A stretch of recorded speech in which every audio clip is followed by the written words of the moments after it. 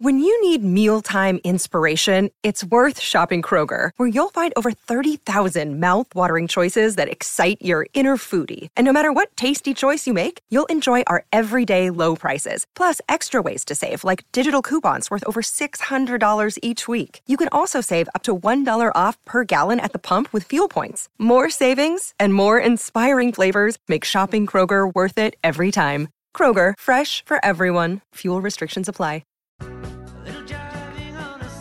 Kim Hagdorn, as he always does, joins us to review the weekend's AFL action in the Drive studios. Let's go to Roy on the open line, on the Scarborough Toyota open line, 13 12 55. Hey, Roy. G'day, Pete. G'day, Kim. How are we, guys? Good, thanks, Roy. Fire away. Just a couple of questions before Lisa gets on the open line. Adam Uze, now that Adam Kingsley's appointed as GWS coach, where does that leave Adam Uze for maybe the Essendon coach? And secondly, can a suspended player be in the All-Australian team? Yes, a suspended player can make All-Australian. As you know, I reckon, Roy, that they can't win the Brownlow, nor if it was an eligible rising star player, can they win that awards if they'd been suspended through the season? But they can. I've actually wondered from time to time, Roy, and you've touched on something that from years back. I used to think that you probably shouldn't be eligible for All-Australian if you do get suspended under the same restrictions as Brownlow. Under the same protocols. Yeah. Good on you, Roy. So Thanks that would for mean, say, Tom Stewart, for instance, this year, and for the who's a lock in for the All-Australian. Halfback, flank, back pocket, absolute. Yeah. But I've always thought that maybe you shouldn't be eligible for All-Australian if you've copped a suspension through the season. Good on you, Roy. Thanks for the call. Hello, Lise. How are you? You even got a grand intro from Roy. Hello, Peter. Hi, Kim. Thanks, Roy, and thanks for ringing SEN. Roy, you've done yourself proud, mate. Oh, you've made the promos again, Lisa. I'm starting to get a bit embarrassed by all this. All this. Yeah, I'm not used to all that. Well, don't be embarrassed. Maybe you just have to try and temper a little bit by not being so astute, so that everyone follows what you say. I thought I'd better ring up and be a referee between you two tonight. Goodness me, boys! You're like a Jack Russell, fighting over a bloody bone. Anyway. Firstly, just on Zorko, he will not be at Brisbane next year. I think he's out of contract actually. Yeah, he's waiting for a deal. No, yeah, he's waiting for a deal. Yeah, I don't think he'll be getting a deal, but that's just my opinion. And Lachie Neale will be the captain. And what's name with Essendon? I was just shattered when I saw Rutten after the game in the room. He was just shattered, that man. And the way that he was treated was absolutely disgusting. And Peter and the Hags, you know how AFL always are worried about players with mental illness and everything else. Yeah. What about the coaches, the way that they've been treated? What about their mental state? Well, one thing on that, I think there's two things probably really quickly. One is I think if you take a coaching job, and I would say this at probably every level of sport, community sport, it's buyer beware. You know that you could be subjected to some pretty harsh assessment from board members, from media, from your own fans. So I think you are aware of that. But the other one I'd suggest, Lisa, is where the hell is the Coaches Association? I mean, they're funded by the AFL. They've got a chief executive. They've got a staff. They claim they've got over 100 members.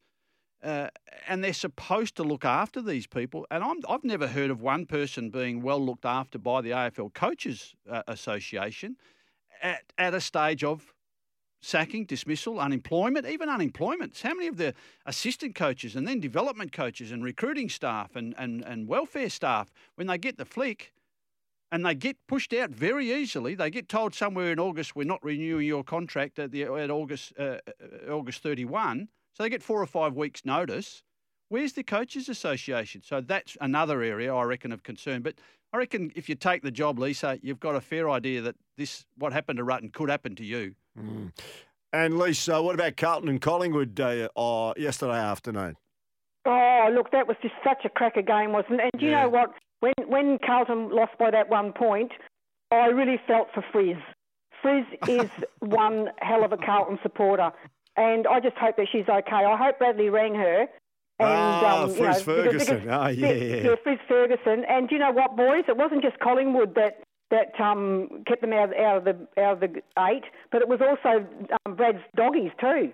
Well, and also they sport the party too. Let's throw some blame back onto blokes wearing the blue jumper with the CFC on the front, because Charlie Curnow should be hung and quartered. It wasn't just Collingwood that cost Carlton that game. 24 points up. The Coleman medalist on $800,000 to $900,000 a year with a 7-year contract given to him just a few weeks ago, doesn't stop and go back and nail it and kick with a drop punt like Austin Robertson would, or Bernie Naylor or Jason Dunstall. Tony Lockett. And nail the game.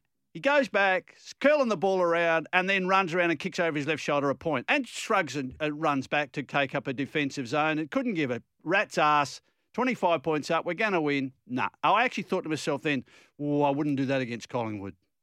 Amazing. Oh, good on you, Lise. Just a few texts first. Gee whiz, this is a big one. G'day, Pete and Haggers. Great show. Love it. I had a discussion with a very prominent Essendon Football Club employee who was a mate of mine on the weekend. He told me he was surprised as anybody that Clarkson did a backflip on Essendon, as he had told them Tuesday, after weeks of negotiations dating back to round 15, to put a deal together, and he would be heading to Tullamarine. In steps the AFL, and along with North Melbourne, increased the 5-year deal to $1.75 million, along with other perks and ambassadorial money. Many prominent AFL media reporters were all led down the garden path with Clarkson. Hope this helps. That's, I think, our contact up in Brisbane, who's very well connected, Robbo. Oh, well, it's similar to what we're saying, isn't it? Yeah. And 1.75, and then ambassadorial on top of that. So, again, it's pushing towards $2 million a year. So that has to be AFL back, because Melbourne's not a wealthy club. No. And that's the sort of money. Remember, we revealed in 2020 that Russell Gibbs, the chairman of the West Coast Eagles, was aghast that North Melbourne should approach Adam Simpson. And before they even talked about money, offered him double. Whatever you're on at West Coast, we'll pay you double. Before he'd even said, I'm on X amount and you're going to take it to Y. And that Russell Gibbs was aghast to think, well, that's AFL money. Who's funding that? Mike says, hi, Pete and Haggers. Do Freo try Jai Amos for the first final, or keep Michael Walters forward if Lobb and Taberner are unavailable? That's a question from Mike. I reckon Lobb will be okay. And I think Taberner will be okay? Look, and that's part of what we've got to debate here today, Peter, or certainly, I suppose, at more length come Thursday when we get closer to the weekend with no AFL games. But one of the biggest stories this weekend is going to be if Nathan Fyfe and or Matt Taberner play with Peel. They play West Coast, by the way, down at Mandurah, so there could be a bit of attention on it when there's no men's AFL footy this weekend. So does Nathan Fyfe play? Because, see, Nathan Fyfe's role was key forward. Yeah. So if Taberner didn't come up, your other argument is, and Logue didn't play the other day, I think he's been successful as a pinch hitter, whether he's been as a pinch hitting forward, as a pinch hitting ruck, or a key defender. So your argument would be not so much Walters. Walters stays in anyway. If Taberner didn't come up, I reckon Lobb will come back. Then you does Lobb have to ruck, or do you keep Meek? Because the Meek use in the ruck as the lead ruck didn't work. I thought that was part of, like, when Meek led the ruck for Fremantle on Saturday for the first dozen minutes or so, and Sean Darcy started as a key forward. He was basically the full forward or forward pocket, and next to Fyfe, it didn't work. They had to throw Darcy in the ball to try and rest back that start that GWS had. So Meek didn't work. So they're probably looking at Lobb to play as a key forward, Logue back. He'll be okay. I don't think he was too far off playing last Saturday. So Lobb and Logue back. If Taberner doesn't come back, I think they're your forwards along with Fyfe. But the big argument's going to be, is Fyfe in your best 22? All right, what are your thoughts? We'll discuss that more after the break. Got some breaking news. Just got a message here literally 2 seconds ago. Jeremy Barnard has been sacked as coach of the East Perth Footy Club. That's just happened.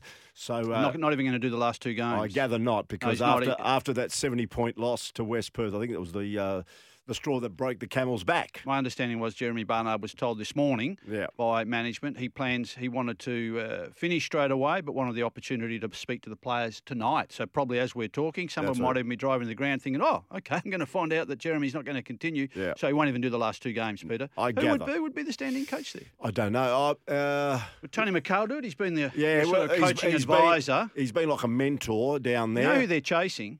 Peter German? Peter Sumich. Yeah, but would Summer do it? I know they'd love to have him, but Summer's quite invested in Zane. I think he likes to go and see Zane play at the West Coast and all that sort of stuff. Well, if West Coast don't take Peter Sumich back there, as they should, Peter Sumich should be the football boss at West Coast. No question. No question. So head of football, chief. I reckon Peter Sumich would be terrific at East Perth. No. I'm saying at West Coast. That's where he should be. But if he's not at West Coast, at East Perth. And I reckon him and Tony McHale together would make a fantastic combination. But Peter Sumich should be football manager at West Coast, not Gavin Bell. Then you'd find a bit of stern management. Yeah, I agree with you. No, you won't get any disagreement with me. He's an outstanding football brain and should be used more in the AFL system. Don't discount also that Perth, who are going to move Gary Moss on, they're after Sumich as well. Okay. He's certainly a target. All right, it's 29-6, and this is Drive with Peter Vlahos and Kim Hagdon. All thanks to Toolmart, the complete tool centre.